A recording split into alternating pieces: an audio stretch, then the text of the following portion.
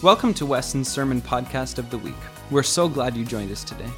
If you've been encouraged by our ministry and would like to support us financially, you can do so at westonroadchurch.com/give. Thanks again for joining us, and we hope you enjoy this week's message. Grateful for all of our ministry workers who serve faithfully with our kids and do a wonderful job at that, I must say. So this morning, it's my privilege to bring you the Word, as it is every Sunday, as God permits me. And today we are talking about community culture. We're going to talk about community and how it is vital and how it is important and how it is central to us as a church. And this is the last message we have planned, because I say we have planned. What if the Lord wants us to go more on this? I know we have League ready next week, but I feel a stirring for this one as we talk about community. And these are things that, as a church, we value. And before I get into it, I just want to say this. This is probably the most difficult one for us to grasp as a church. But it's also the most important one, I would say, for us to understand and to begin to live out faithfully. Community. It's easy to be in a large place with a bunch of people and to be able to slip through the cracks. If you're a guest today, it's easy to show up and to leave without even saying hi to me. And that's not, I submit to you the thought, that's not the way church should be, or this community of believers should be. And with God's help, I want to share with you. But quickly, just a recap of last week, we talked about signs and wonders. And as a church, we established that at Weston, we will practice what we preach. We will practice what we preach. Every time the Word of God is proclaimed, it will accomplish what God desires, as per Isaiah 55:11. And then also we established that at Weston, we have great expectation to see signs and wonders. Why? Because we know that God wants to confirm His Word with signs and wonders. And we looked through the book of Acts and we saw how every time they preached faithfully the Word of God, God always confirmed His Word with signs and wonders. Many were saved, many were healed, many were baptized and filled even with the Holy Spirit, with the initial evidence of speaking in tongues. And so we believe that at church we will see signs and wonders as we pray. And it might not always look the same at the altar. It might be in your seat. It might be once you leave and God wants to use you wherever you are. Signs and wonders. So that was last week. And this week we'll be looking at community. There's a YouTube video. And if you just Google or YouTube Battle at Kruger or Battle at Kruger Park, some of you might be like, oh yeah, I remember that one. I believe last time I checked, it had over 77 million views on YouTube. One of the most popular and viral videos on YouTube. But it's an 8-minute video. It's an amateur wildlife video that depicts a confrontation between a herd of Cape buffalo, a small group of young lions from a pride, and one crocodile.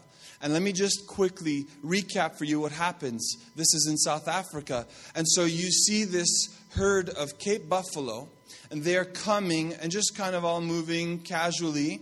And then the camera, the guy filming, it's like very home video style, pans to the right, and you see there are like 3 or 4 lions kind of just hiding, recognizing there's an opportunity walking straight for us. And just the intensity begins and the tension rises as you watch. And I'll spoil it so you can go home and watch it and see if I explained it well. So basically, they wait, they get close enough, and this group of lions, they're young, little ones, and they go after the herd. Well, the herd is stunned and surprised. They weren't expecting it. They turn and start running, knowing that the younger calf, who is weaker and not as strong, would probably not be too far ahead of them. So they actually capture it in their mouth. I know it sounds really morbid, but there are about 3 or 4 of these lions on this little calf. And there's a body of water, a lake, a pond, whatever it might be nearby. They end up falling into it in this little wrestling match. and they're trying to pull this calf out. And as they do, here comes Mr. Crocodile, and he snatches the leg of this calf. And now we are introduced to a tug of war.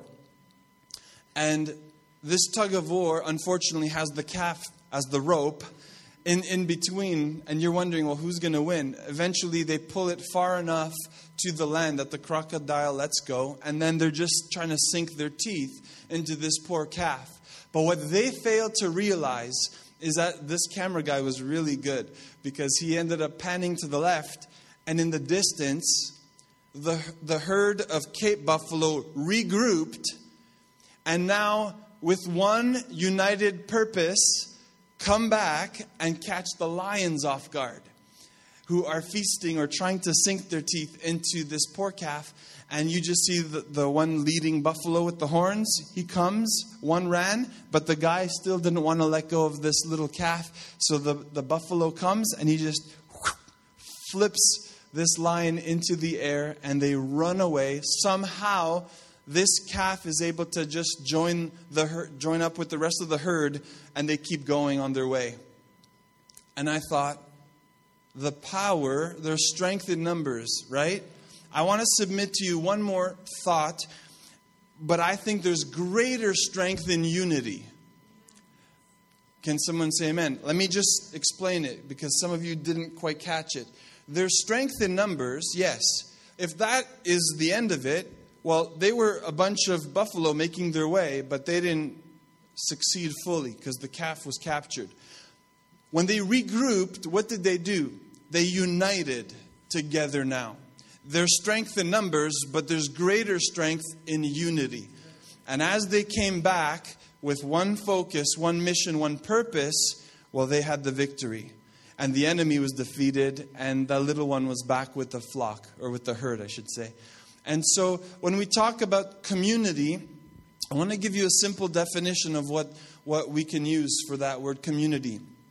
Common unity. Community is common unity, or having a common unity. So no matter how you're wired, you could be an introvert, an extrovert, socially adept, or socially awkward.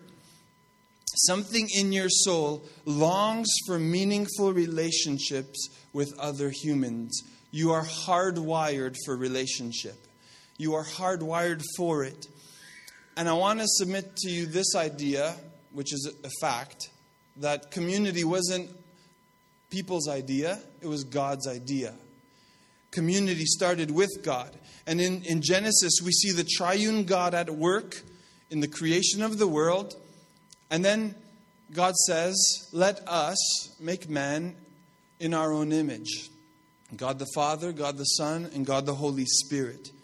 And in Genesis, God also concluded it is not good for man to be alone. So what do they do? They create a suitable helper, which was called Eve. And he said, you are woman, flesh of my flesh and bone of my bone. And so we see right from the very beginning, it wasn't good for man to be alone. And so God created a helper. Community is God's idea. If you have your Bible, would you turn with me to 1 Corinthians chapter 12, and would you stand for the reading of God's word? 1 Corinthians chapter 12. I don't know about you, but I'm glad to be with my brothers and sisters in Christ today. To be a part of this community, which we call the family of God. And I find encouragement, I find support, and everything that I need short of what Jesus gives me, I receive from you. Just hearing Stephanie's testimony encouraged my faith to believe, God, that anything is possible. Even on your worst day, God can surprise you from whatever avenue He wants. And He can show you that He's still God and He's still close to you. I love the community of God. If you have 1 Corinthians 12 open, would you say amen? We'll begin reading at verse 12. And here's what it says. The human body has many parts, but the many parts make up one whole body. So it is with the body of Christ. Some of us are Jews, some are Gentiles, some are slaves, and some are free. But we have all been baptized into one body by one Spirit, and we all share the same Spirit. Yes, the body has many different parts, not just one part. Now I'm going to jump to verse 18, and here's what it says. But our bodies have many parts, and God has put each part just where He wants it. And then we'll jump to verse 26. If one part suffers, all the parts suffer with it. And if one part is honored, all the parts are glad. All of you together are Christ's body, and each of you is a part of it. Can you say amen this morning? Would you pray with me? Heavenly Father, I thank you for your word. Father, as we dissect this passage, but also this subject of community, I pray that you would open up our hearts. Let us understand why you designed us this way and why you hardwired us for community. And may we experience what true community is all about. Father, I ask you all this in the mighty name of Jesus. Now anoint my mind, my lips, and my heart, that I might speak your word with the anointing that comes from heaven. In Jesus' name I pray. Amen. You may be seated this morning. One thing I love about the gospel and about God's word is it is actually very simple, but we have a tendency to overcomplicate things. And so to understand the church, I'm so thankful that it's actually not that hard.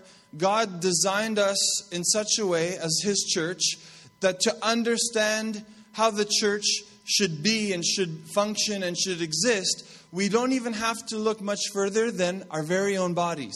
Did you catch that in Scripture? In chapter 12, verse 12 of 1 Corinthians, he explains it clearly. The human body has many parts, but the many parts make up one whole body. And then he says, so it is with the church.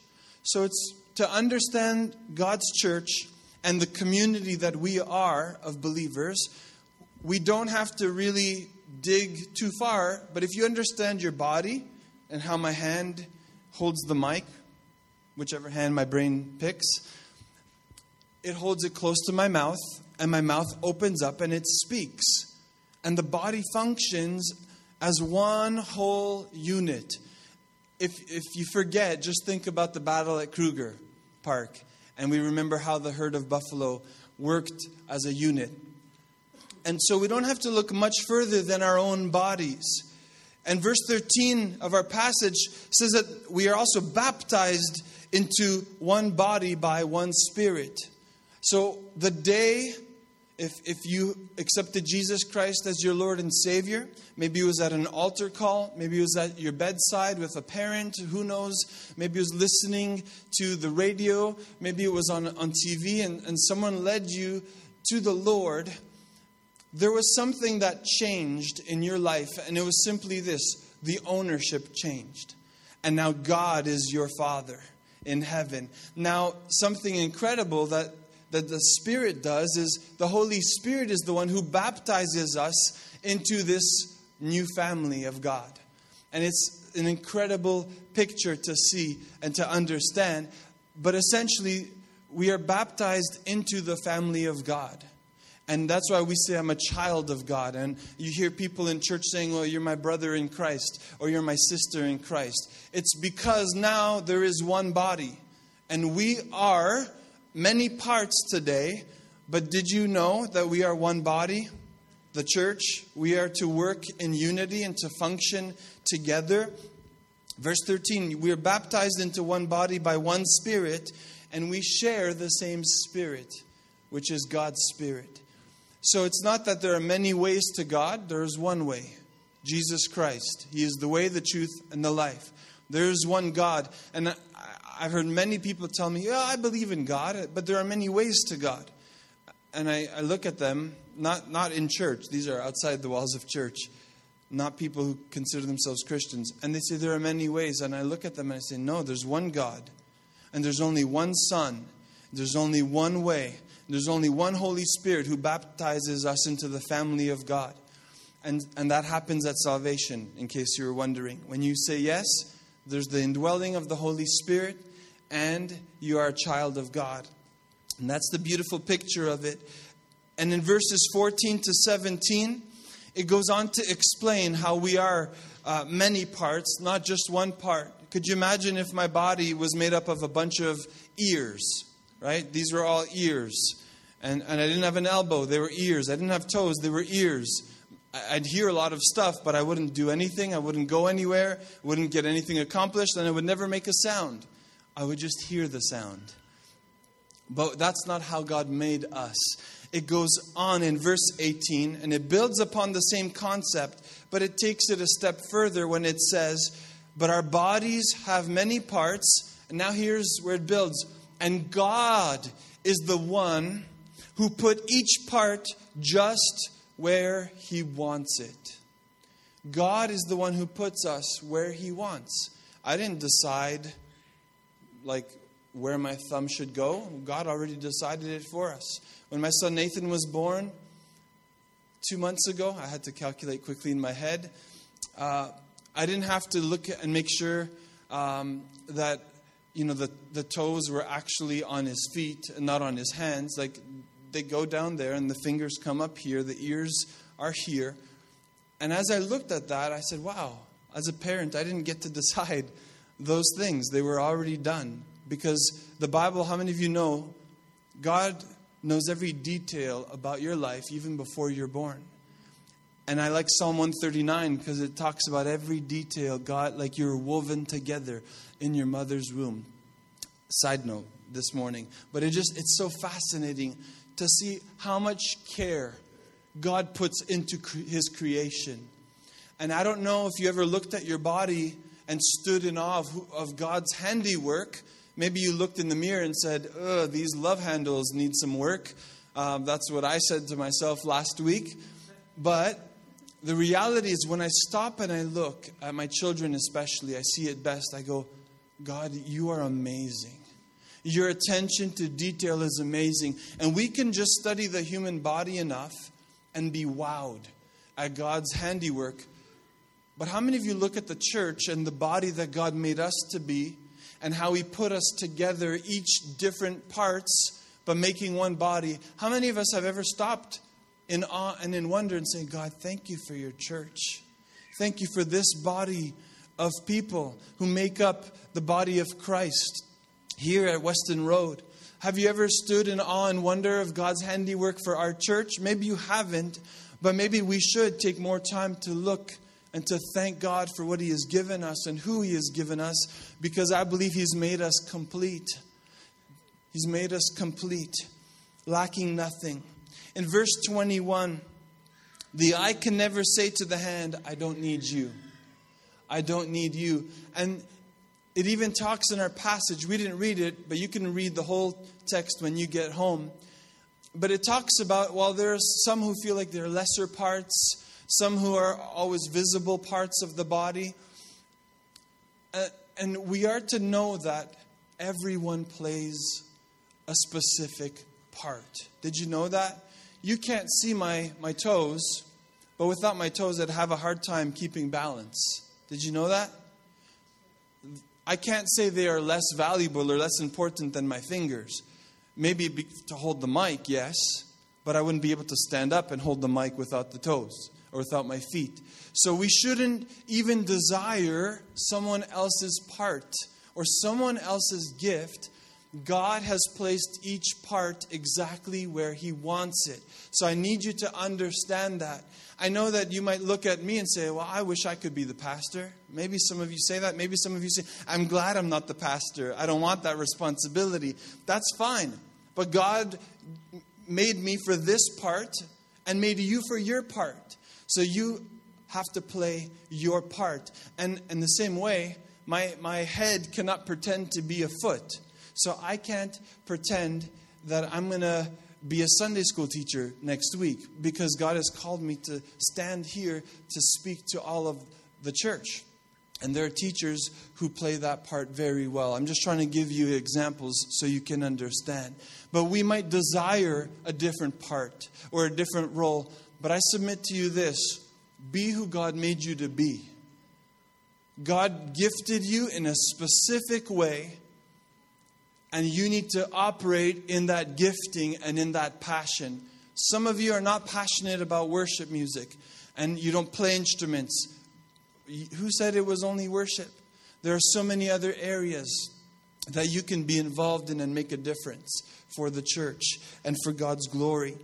So it's important that we don't covet or desire another gift that God has not even given us. Even though one might seem, they get more honor, they get more recognition. Some get less public notice or attention. But really, we need to be the church that God made us to be. And I love in verse 26 and 27. When one part suffers, we all suffer. But when one part is honored, all the parts are glad. See, this is the picture of a healthy community or a healthy church. It's that we all share in the win together. We all share in the victory together. And guess what? When there's hurt, we all hurt. And we have to learn that we are one unit, not them and me or them and us and we and them. It's us, the church, together. And it's important, church, that we understand this simple example. If you understand your body, you understand the message today. You understand the church. You understand how God made us to be many parts, but one body. It was A.W. Tozer who had this incredible thought that I would like to share with you on this subject. Has it ever occurred to you that 100 pianos, all tuned to the same fork? I don't know if you've ever been in a music class where they go, and you hear that ringing note. So that's the tuning fork. Has it ever occurred to you that 100 pianos, all tuned to the same fork, are automatically all tuned to each other? They are of one accord by being tuned not to each other, get this, but to another standard to which each one must individually bow. So 100 worshipers met together, each one looking away to Christ. What that means is we're not looking at one another or to one another. We're looking away from one another to Christ, are in heart nearer to each other than they could possibly be were they to become unity conscious and turn their eyes away from God to strive for closer fellowship. I know it's very wordy, but let me just break it down very simply for you today. A group of believers like we are today, the family of God, with our eyes on Jesus, we're much more united in the same way. Those pianos are all tuned together to a higher standard, which is not our own, but it's Christ.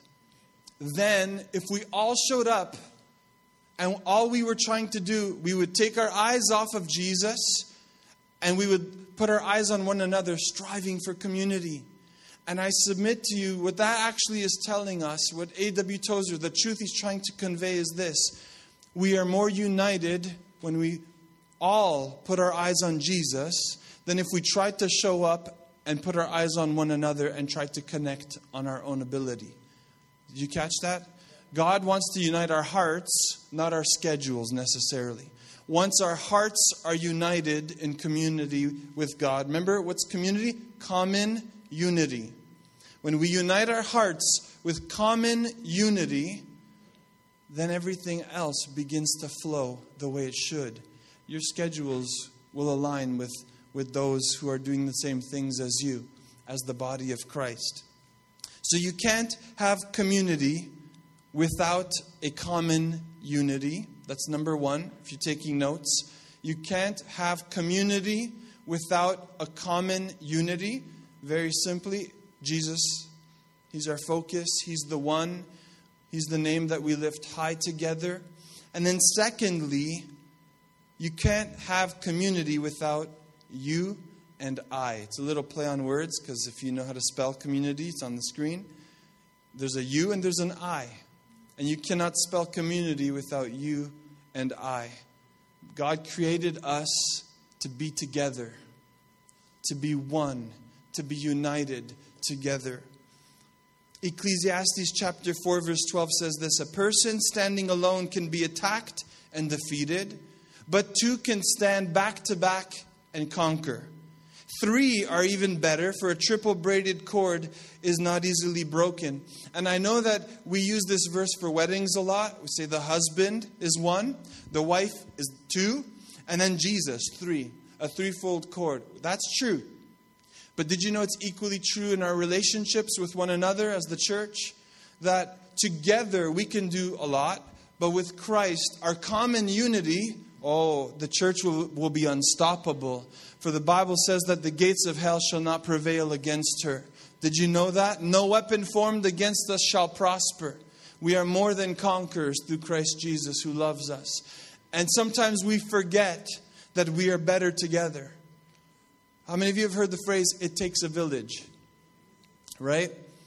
This construction, renovation, it's not all on Nunzio, even though on Sundays I always look to him for the nod.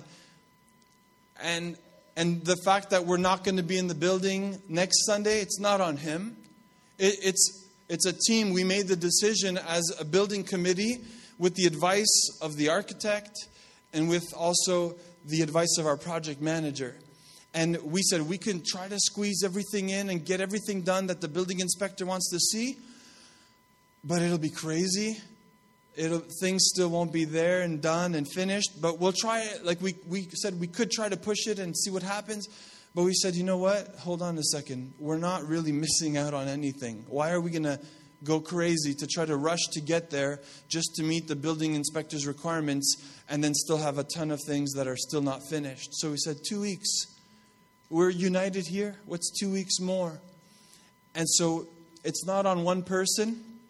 It was a team effort that we made this decision. And as a church, we have to start taking ownership, friends. And I know some of us, we do like the fact that we can just show up and we can receive and then we can go. But we have to begin to play our part, or else we're just omitting what Scripture we read today. 1 Corinthians chapter 12. If it's true that each of us has been given a gift for the benefit of the church, and if it's true that we are all many parts, different parts that make up one body, I can't show up tomorrow without one of my legs unless something tragic happens. But I need this body to work in harmony and in unity for it to function the way God intended. And so it is with the church. And I want to share with you, today we're going to have communion, the Lord's Supper, in just a few moments. Why? Because this is a symbol of unity as we remember what Jesus did for the church. And we're going to partake of a meal together in just a few moments. But I just want to share with you some hindrances that would prevent us from uniting and to be the community of believers that God has called us to be. So here are some hindrances. Especially today, the more connected we are, the more disconnected we've actually become. Maybe it makes more sense if I hold this in my hand. The more connected we are, the more disconnected we have become. Because I've sat in a room where we're 10 people and we're all like this. And then when the 11th person walks in, they're like, hello? Earth to everyone else in the room. And then it's like, we snap back into reality. As connected as you might be, as many followers as you might have, I submit to you that can also be one of the greatest hindrances to having real community with one another. Is that the fact that, I know what Marina did on Wednesday, and I know what you did and what trip you were on, but I never actually engaged with you. I know everything. I feel like I've lived those experiences with you even, but I haven't even spoken to you. And I haven't even asked, how was your trip? How were you? Or how was that thing? And we lose out and we think we're having community, but in actuality we are disconnected from true community that God wants us to be. The herd of buffaloes, they couldn't be just connected virtually. They needed to be one unit, one force, one strength. Now, I'm not saying this is terrible, because you can do a lot of good with being connected this way. But we cannot neglect this connection here in the meeting together, as it says in Hebrews. Don't neglect the meeting together, as some of you have. But do this together. Do this together. So that's one of the hindrances, is we think we're connected, but we're actually not. Secondly, what keeps us from achieving the type of meaningful human relationships that God wired us for? It's simply this: the tendency to use people to meet our own needs. And see, we might like community, but we have to learn that it's a give and take relationship. We cannot just use community for selfish gain and to get things done and for me. I feel good, I had fun, I had this, I did that, I got this, and we contributed nothing. See, every part of my body works it's synchronized, but it works in harmony as well. And so it is. Sometimes my hand will do work. If I'm standing on a ladder, right? My calf muscles are flexing. I'm on my toes to reach up, but my arms are doing work. The shoulder, my back is supported. Everything works together. And so we have to understand, if I'm going to benefit from community, I also have to contribute to the benefit and the well-being of others. We talked about serving a few weeks ago. So it's important that we understand community is not just about me, but it's also about what can I give and how can I better the community that I'm a part of. Then there is also some hindrances to community. There's the fear of rejection. Will people accept me with my flaws, with my problems? Will people accept me for with my past? And that's a real hindrance as well to community, or that once you're part of community, it's hard to open up because of those things. And I want to ask you a big ask today as the church. Are you willing to try your best to overcome those fears and anxieties? If we are a true community of God, let me put my phone away. If we are a true community of God, doesn't the scripture in John say that they will know us by our love? Not as how good we are at judging one another, but they will know us by our love. Oh, wait a minute. If that is true of the community of God, the believers, when I open up, some people might be surprised, some people might be shocked, might not expect what I have to share, but we don't rub in those mistakes. You know what we're called to do as the church? I heard this from Rick Warren. We don't rub those things in, the church. We're called to love and rub those things out. And mercy triumphs over justice. Yes, that's a bad past, or yes, I know I did wrong, but there's mercy and grace at the foot of Jesus.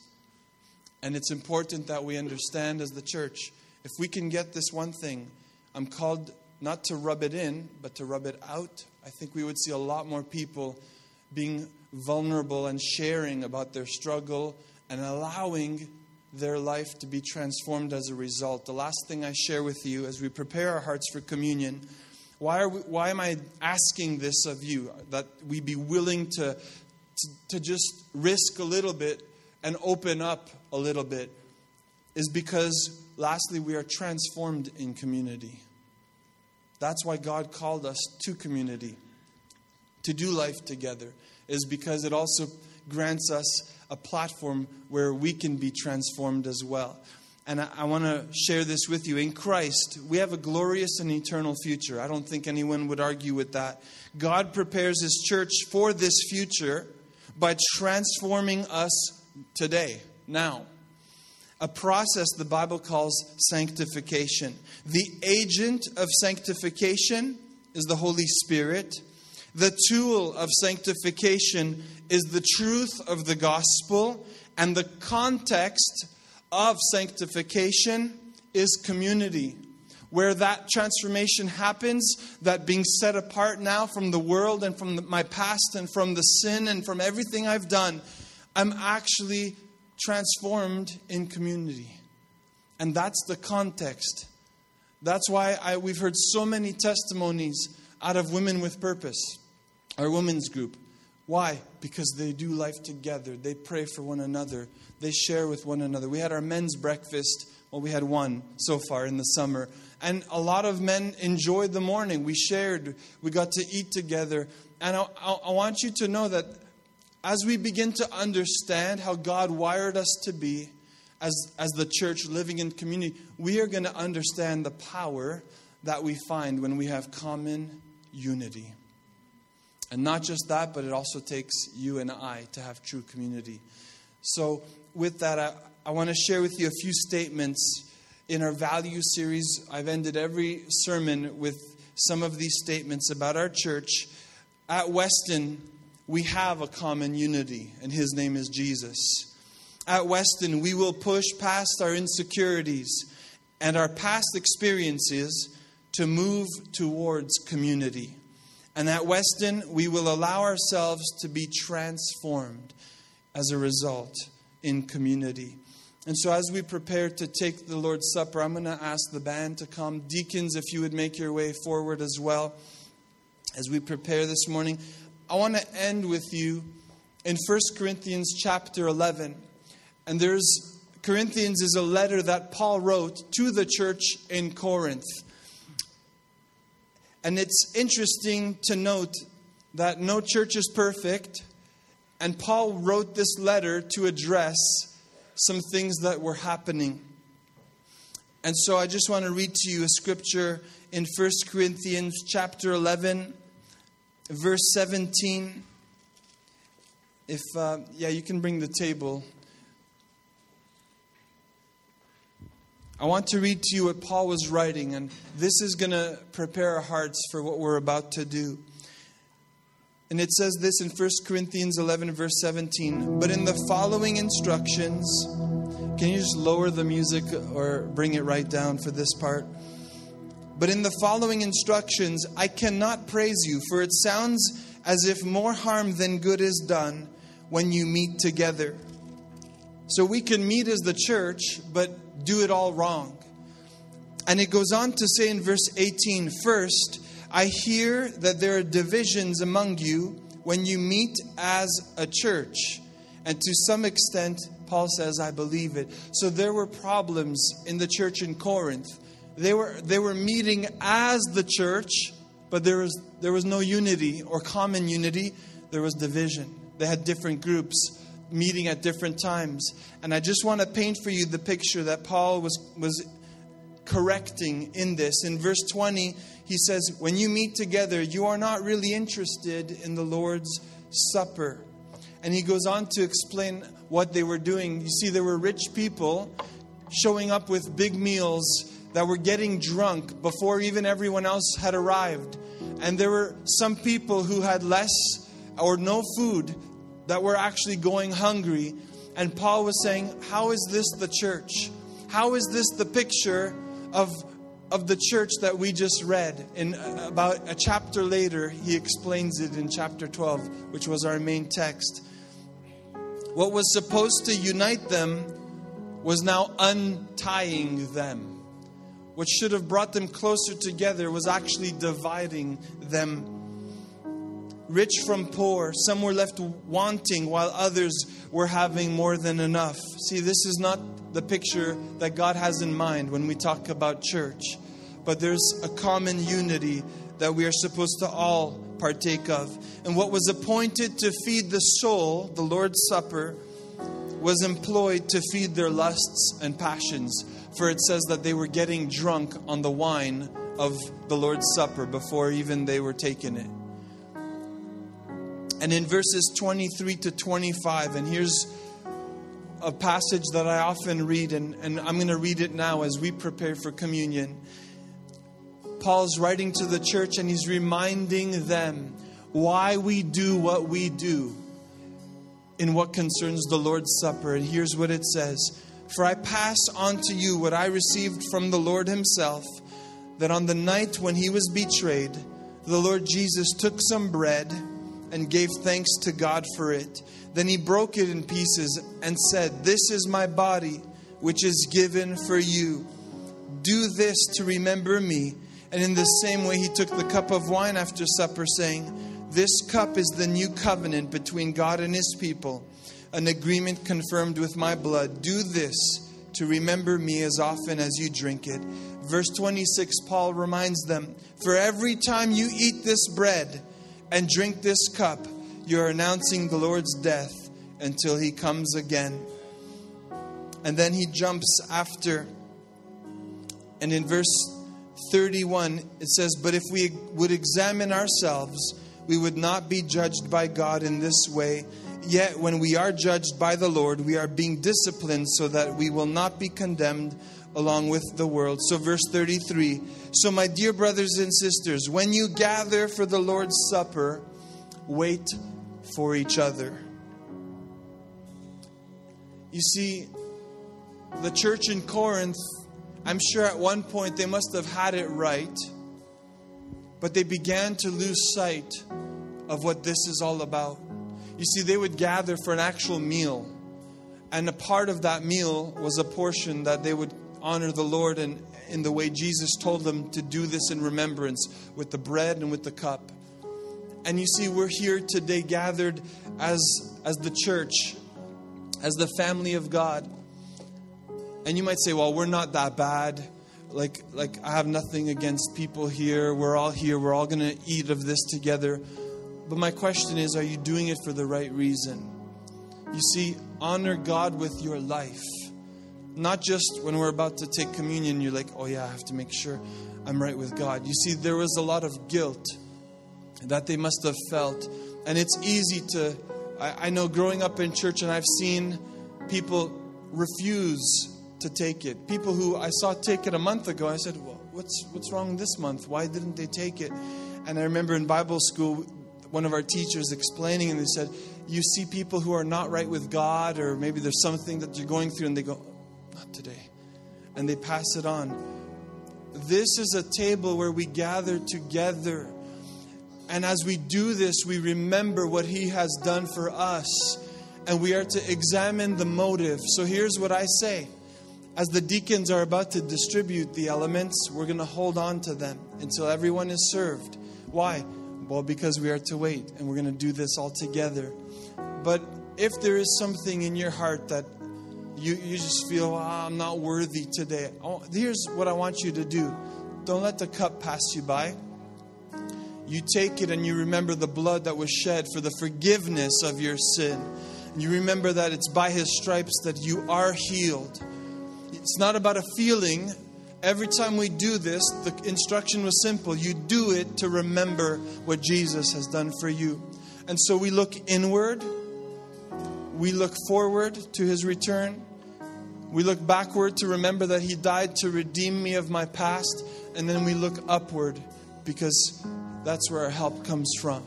So today, deacons, would you begin to distribute the elements? And I'm going to ask you to just hold it in your hand. I know we don't have like the cup holder in front of you. If we can make sure that we also distribute it to the band as well. And we honor the Lord together today.